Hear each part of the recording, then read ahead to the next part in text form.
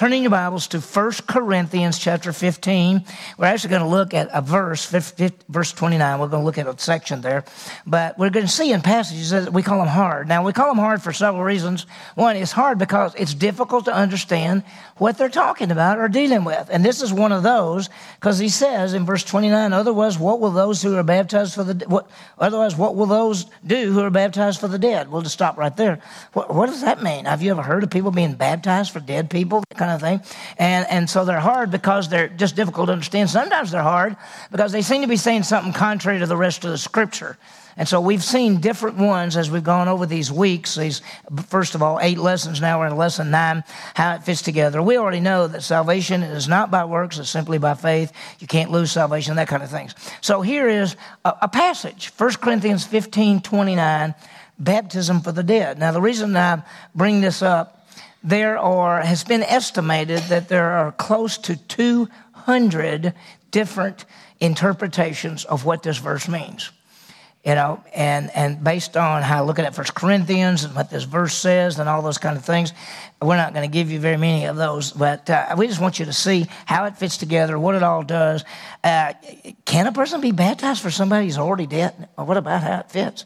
Well, we're going to look at 3 things. We're going to look at the false view of the Mormon church, because Mormons use this.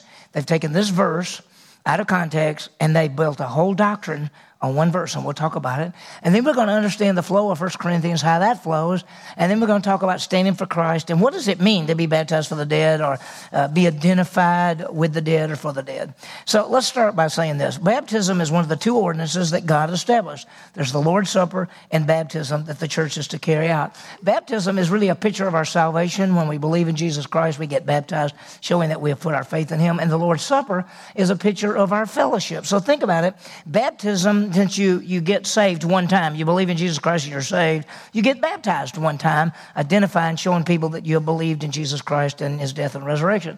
Now, the Lord's Supper is a picture of fellowship, so we do the Lord's Supper ongoing, which is your idea of saying, this is showing my ongoing fellowship with God. So baptism is one time, Lord's Supper is ongoing. In 1 Corinthians 15:29, it talks about people who are baptized for the dead. Well, we're going to talk about this because the idea is baptism, and what does that mean? And we've already looked at Acts 2:38, Mark 16:16, and John 3:5, dealing with the idea of baptism. So the truth is this, that we already know. The ritual of baptism has nothing to do with salvation. We've already seen that. Some people think that you have to be baptized to be saved. We saw those verses like Acts 2:38, Mark 16:16, John 3:5. We've looked at all those, and we said that no, it's faith alone in Christ alone. That means something totally different there. But what about this one? Because 1 Corinthians 15:29 says, otherwise, what will those do who are baptized for the dead? If the dead are not raised at all, why then are they baptized for them? What does that mean? I don't know if you've seen this verse before. Now, we taught 1 Corinthians a long time ago, so we dealt with it when we went through 1 Corinthians, but you may have never actually looked at this verse, or you may have never thought about this verse. And as I said to you, there are a lot of interpretations. People say, well, it means this, or it means this, or it means this, or it means this. So let's start with the false view of the Mormon church. So let me give you an interpretation. It's wrong, but the major interpretation of the Mormons, and they built an entire doctrine around that. And let me just give you some background. The Mormons came from a guy by the name of Joseph Smith, and then ultimately a guy named Brigham Young. Joseph Smith said that an angel named Moroni came to him and gave him a different message.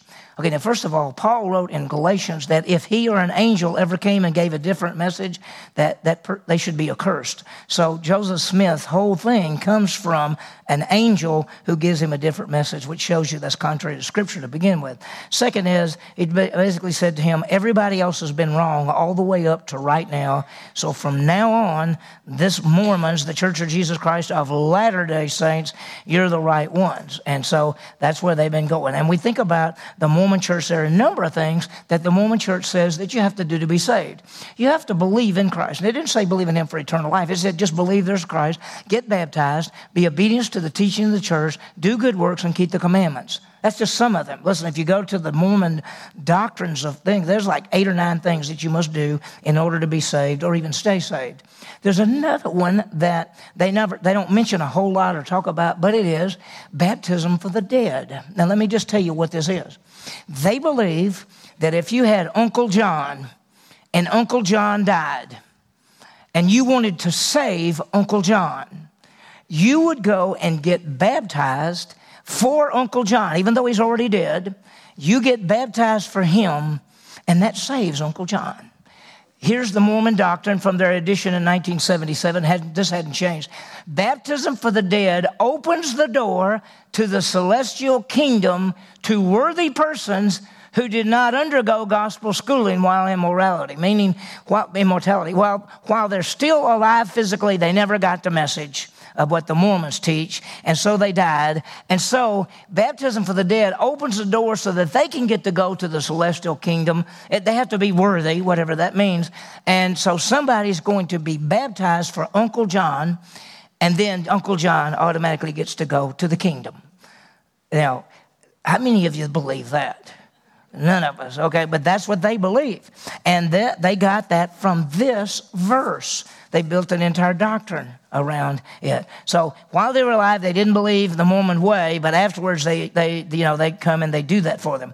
So can a dead person get to go to heaven because what somebody else did to them? First of all, I want you to think about 3 things. Number 1, baptism is never for salvation. It doesn't matter who does it or when they do it. Ephesians 2:8-9 is by grace you've been saved through faith, and that not of yourselves. It's the gift of God. It's not of what? Works, lest anyone should. Not anything that you do.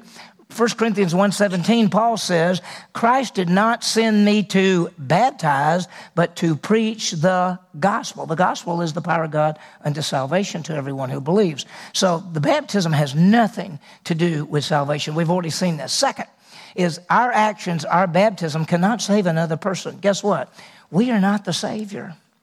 We're not the Savior. We can't do something and save somebody else. There's only one Savior. Jesus said, I'm the way, the truth, and the life, and no one comes to the Father except through me. He's the only Savior. And the third thing is that once a person dies, it's too late. The Bible says it's appointed for men to die once, and after that, the what?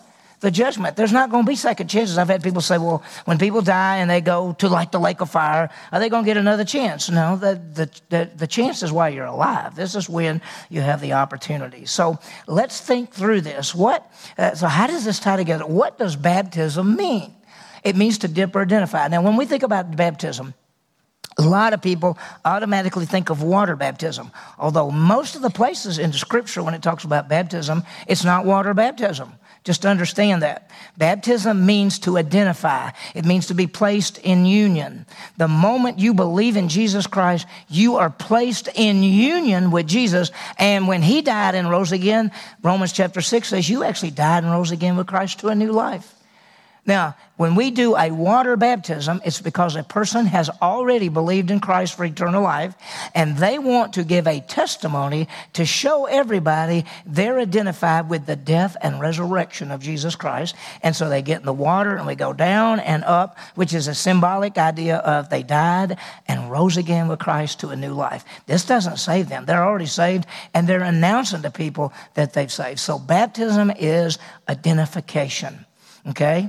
So then, with that in mind, let's look at First Corinthians. We're going to get to chapter 15 in just a minute, but I want you to understand the flow of 1 Corinthians. Chapter 1 is Paul basically introduces himself to them, and then all the way through they got problems. Chapters 2 and 3, disunity. Chapter 5, sexual sins. Chapter 6, lawsuits. Chapter 8, sacrificing to idol. Chapter 11, Lord's Supper. Chapters 12, 13, and 14, spiritual gifts. And chapter 15, resurrection. Well, what do you mean? There were people teaching in the Corinthian church that there is no resurrection from the dead, that you don't rise from the dead. It's over. When you die, it's over. There were people in the church at Corinth teaching that.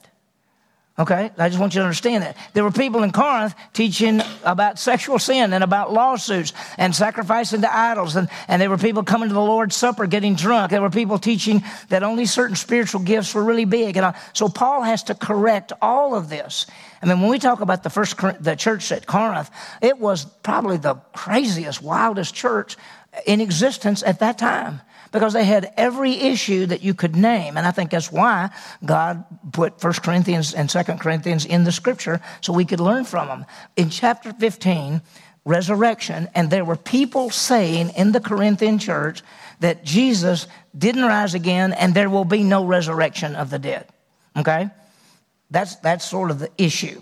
And so we're going to talk about, this deals with the resurrection of Jesus Christ. In fact, 1 Corinthians 15 is called the resurrection chapter of the Bible. So it tells us about resurrection. So look at verse 12.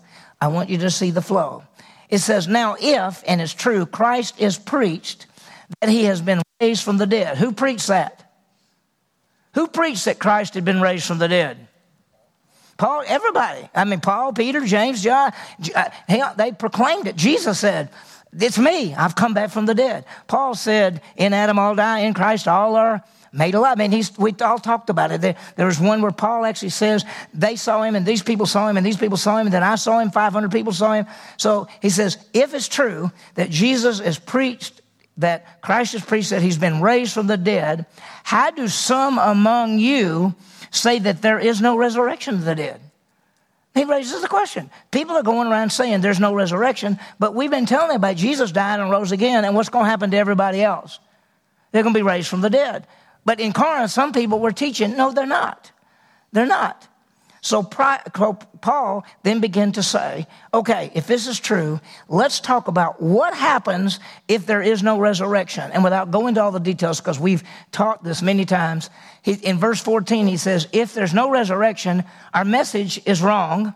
We give false witnesses because we told that Jesus rose again and he didn't. Their sins are still not paid for, so we're still in our sins, and there's no hope. So he said, if Jesus didn't rise from the grave, you got nothing. You got no payment for sin. You're still in sins. We're giving out a false message and everything else. So Paul goes through that thing, and then he stops, and he says in verse 20, look what he says. But what do you see what do you get when you see this? But what do you get? It's a contrast. Exactly. He's been saying, if no resurrection, if no resurrection, if no resurrection, if no resurrection, and then verse 20 says, but Christ has been raised from the dead, the first fruits of those who are asleep. He's the first one to ever come back from the dead. He says, but Christ has been raised. This is the contrast. He's the first fruits from the dead. He's the first one to ever come back from the dead, never to die again.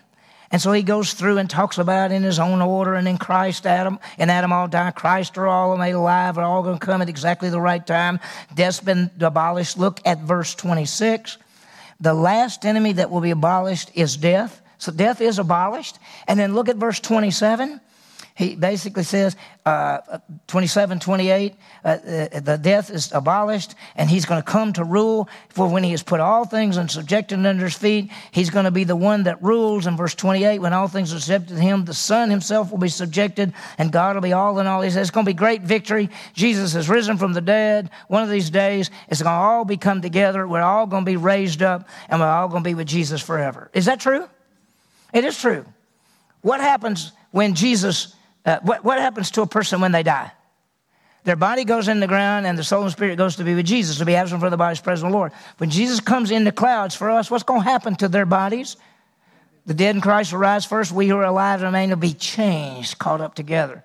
So there's going to be a resurrection. We also know that at the end of the tribulation, there's a resurrection of the Old Testament saints. We know that at the end of the tribulation, at the end of the tribulation, Old Testament saints, and then there's going to be the tribulation saints will be raised from the dead, the ones that died.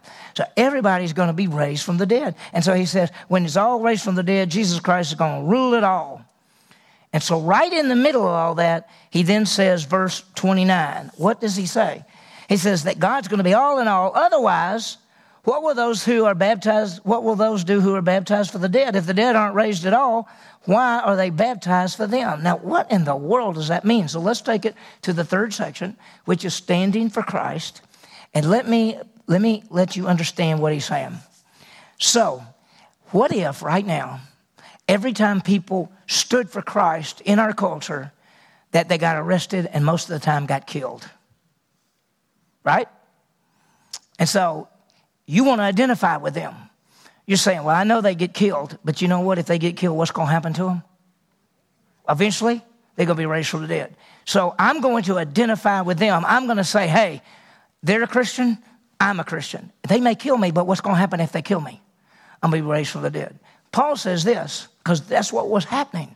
There were believers being captured and killed for their faith. So Paul says, if there's no resurrection, why in the world would you identify with those who are getting killed for their faith if there's no resurrection? You'd say, well, I'm going to identify with them. Well, why would you identify with them? Well, because I'm going to die and that'll be the end of it. No, you wouldn't do that. And so what he says, and let me put this up and then we can talk about it as well, is why identify and die if there's no resurrection? He's not saying go get baptized. He's not talking about water baptism. He's saying, why would you identify with Christians who get killed for their faith if there's no resurrection? Because what happens when you die if there's no resurrection? That's the end of it. Now, we'd say, no. If they die, they're going to be raised. So I'm going to identify and say, hey, I'm a Christian too. If you kill me, guess what? I'm going to be raised. But Paul says, why would you identify with those who have already died if there's no resurrection? And that's what he's saying. 1 Corinthians, otherwise, what will those do who are identified? Just remember, identified for the dead. Because if the dead aren't raised at all, then why are you identified for them? Why would you do it? Why would you risk your life if there's no resurrection? Why would you get killed if that's the end, if you're standing for nothing? Remember he said, if Jesus didn't rise from the grave, you got nothing. Let me look at it this way. If there's no resurrection, what would be the point in being baptized or identified with someone, not ritual baptism, but identifying with them? What would be the point if there's no resurrection? Look at this. Those who had already died for their faith, what would be the point of identifying with them and dying if there's no resurrection?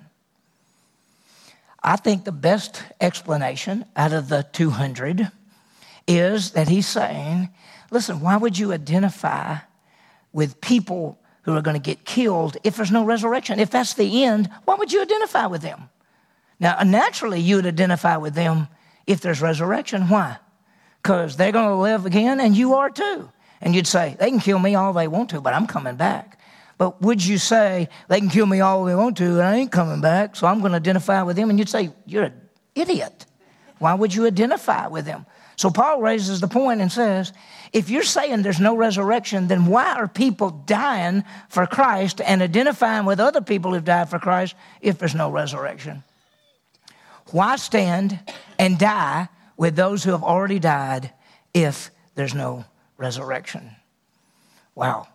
So to be baptized, I think the best way to look at it is to be baptized for the dead is to say, I'm going to identify with those who have already gotten killed for their faith.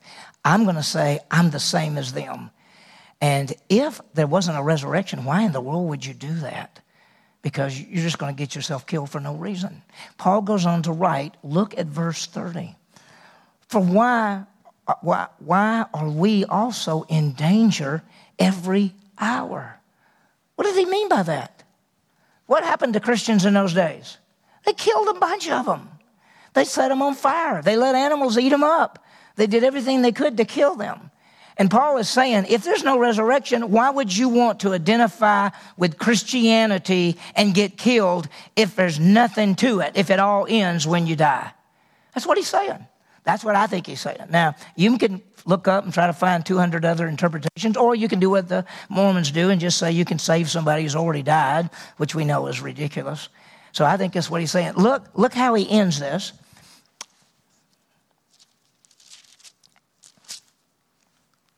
Verse 32. If from human motives, he says, if this was just human beings, I fought with wild beasts at Ephesus, and he's talking about enemies to kill him. What does it profit me? Listen, if we speak about it from human speaking and not but God speaking, what does it do you any good to battle your life and maybe give your life if there's nothing to it? And he goes on to say, because if the dead aren't raised, watch, let's eat and drink, for tomorrow you may die. He said, let's just go on with life and live and do whatever you want to do because there's no resurrection. You sure don't want to get in there and let the wild beast eat you up. You don't want to say, I'm a Christian and let everybody kill you. Listen, what's the worst they could do to us? Anybody? What's the worst they could do to us? They could kill us, right? But what do we say? It doesn't matter.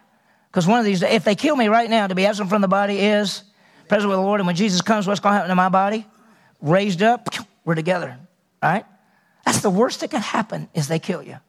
That's why Paul said, for me to live is Christ and to die is gain. That's what it's all about. So Paul writes here, and some people are saying, there is no resurrection. And he said, if there's no resurrection, why would you go around identifying with people who have already died for their faith, and you want to get the same thing happen to you if it doesn't count, if there's nothing to it? That's what it's all about. Okay, we got just, give me any questions, input. Let's go. This is a hard one. It's a weird one. No questions? Because you're going to go to Grow Group early. Okay, yes. What's the point of what? It says point right here. Yeah, the point is, if there's no resurrection, why would you die for your faith? That's basically it. Why would you identify with people who get killed for their faith if there is nothing to live for? There's not going to be any resurrection.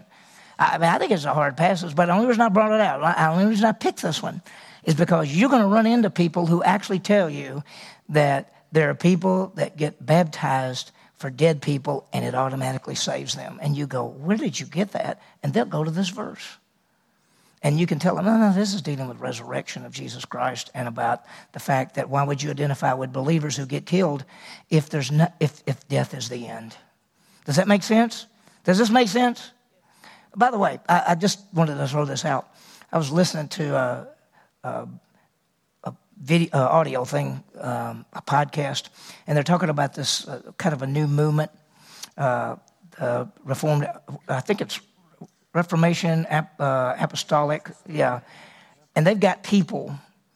They teach that you go to the grave of somebody who's already dead, who was a righteous person, and you lay on their grave, and the spirit of that person will come in you and make you wise. They're teaching that. So let me just say this. If you think that's weird, being baptized for somebody that's already dead is weird. There are all kind of views out there that you're going to hear that are really weird. I just wanted you to look at this one and say, okay, baptism for the dead means, do I identify with those who get killed for their faith, and I may get killed for my faith? Do I do that if there's no resurrection? The answer is no, you wouldn't. But Paul says you will because there is resurrection. Okay. Questions? Input? Yes. I find it interesting that a religion that has so many requirements for salvation, like dispenses with them all. Yeah. Right. It is funny. Her point is fantastic. She said, like the Mormons, they have like 6 or 7 things you have to do to get saved. But for somebody who's already dead that didn't believe, you can go get baptized for them and it saves them. But in the Mormons, you have to be special in the church before you can really qualify to do this baptism. Well, you might have to. You have to assume that the person is worthy, that the person who's dead is worthy, and then you can somehow identify with them and get baptized for them and save them. But it was my understanding that they have to choose people that are kind of high in the church. I don't know all that, so but that it's you can be possible. Qualified to, Yeah. be Well, yeah, you got to qualify to 40 save somebody when they're already dead. You surely need to qualify that. You're exactly right. You could be baptized 40 times in one day. And that way, you would take care of 40 different people. Exactly. And that's what happens sometimes. There are numerous views. Let's just say this simply, and she brought it out. You got a group that has 7 or 8 things to do in order to be saved. What do you do to be saved? Believe in Jesus Christ for eternal life. That's all it is. And yet they got 7 or 8 things. But then they come up with something weird like get yourself baptized for that dead person, and that automatically saves them. Yeah, Doug. Sounds real reminiscent of the Catholic belief, too, of praying to the saints. Right. Doug brought that out. In Catholicism, you pray to saints. Also, I don't know if you know this, but you know what last rites are? Listen, I took a course on Roman Catholic theology when I was at Dallas Seminary, and I'm just going to say it in the nicest way. Most of the major doctrines of the Scripture have been changed by the Catholic Church, but there's a thing called last rites, and that is if a person dies and a priest could get to them in a certain amount of time, even though they're already dead, by confessing last rites over them, they can be saved. That's taught. It's not always told about, but that's taught as well. So there's a lot of, out there, y'all, there are all kind of things. And the simple truth of the Scripture is overlooked, that Jesus died and rose again. Whoever believes in him will never perish but have everlasting life. That is all overlooked. All this other stuff is there. And what you find is just a bunch of man-made religion instead of the Scripture. And it really breaks your heart. It breaks your heart. Okay, what else? Any other questions before we break? Yeah, let me get over there. Is that you? Yeah.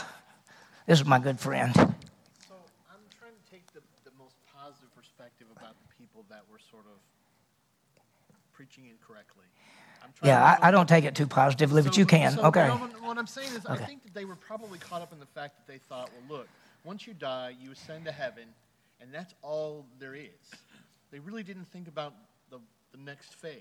Okay, wait a minute. You talking about the Mormons or who? No. In what Paul is talking about, and the people that were in Corinth that were preaching incorrectly, Mm-hmm. I think I'm trying to give them the best light of them saying, look, once you die, your soul ascends to heaven, and you're with Christ. Okay. I see what you're saying. They just weren't following into the last phase. Right. The problem is that they ignore the teaching of the resurrection of the body, of the fact that you're going to be on the earth, of the fact you're going to serve Jesus forever, and that, if all when you die is you just go to heaven, the Bible doesn't even talk about being in heaven as a very short time, because there's going to be a millennial kingdom. So I see what you're saying. They were saying, once you die, and there is no physical body after that. Exactly. But the truth is there is a physical body, and Paul taught that, Jesus taught that, and so they were missing that. You're right. And that's why he corrects them. And he really corrects them by saying, if there is nothing left after this, then why in the world would you identify with people who are getting killed for their faith if there's nothing else? You're right. Okay. Here's the great thing. God is so good. When we die, the body somehow goes in the ground or whatever, and we go to be with the Lord. And then when Jesus comes back, he raises that body. Now, what about bodies that are burned? What about cremation? What about somebody that got blown up in the war? What about any of those things? God is so great that he can take wherever that body is or whatever happened to that body, and he can bring it all back together and raise that body from the grave. That's what it says. So it's, he can do anything. So a lot of people, there used to be a teaching that you should never cremate anybody because you burn up the body and then there won't be anything for Jesus to raise. He can raise anything. He can raise the person back. So we don't have to worry about that. Because you always think about what happened in a war, and a bomb goes off and destroys people. I mean, there's nothing left of them. Yeah. So does that help? That God can raise it all up. Yeah. Yeah. Well, right. If you stay in the ground long enough, you're just going to be dust. It's never. Yeah. Good point. The good point is that baptism for the dead is not mentioned any place else in Scripture. And so that's why I think Paul is just saying, why identify with those who have died if there's no resurrection? But what happens is the Mormons have taken that one verse and made an entire doctrine that saves people off one verse that's never mentioned anyplace else in the Bible and contradicts almost everything else in the Bible. So that's a good point.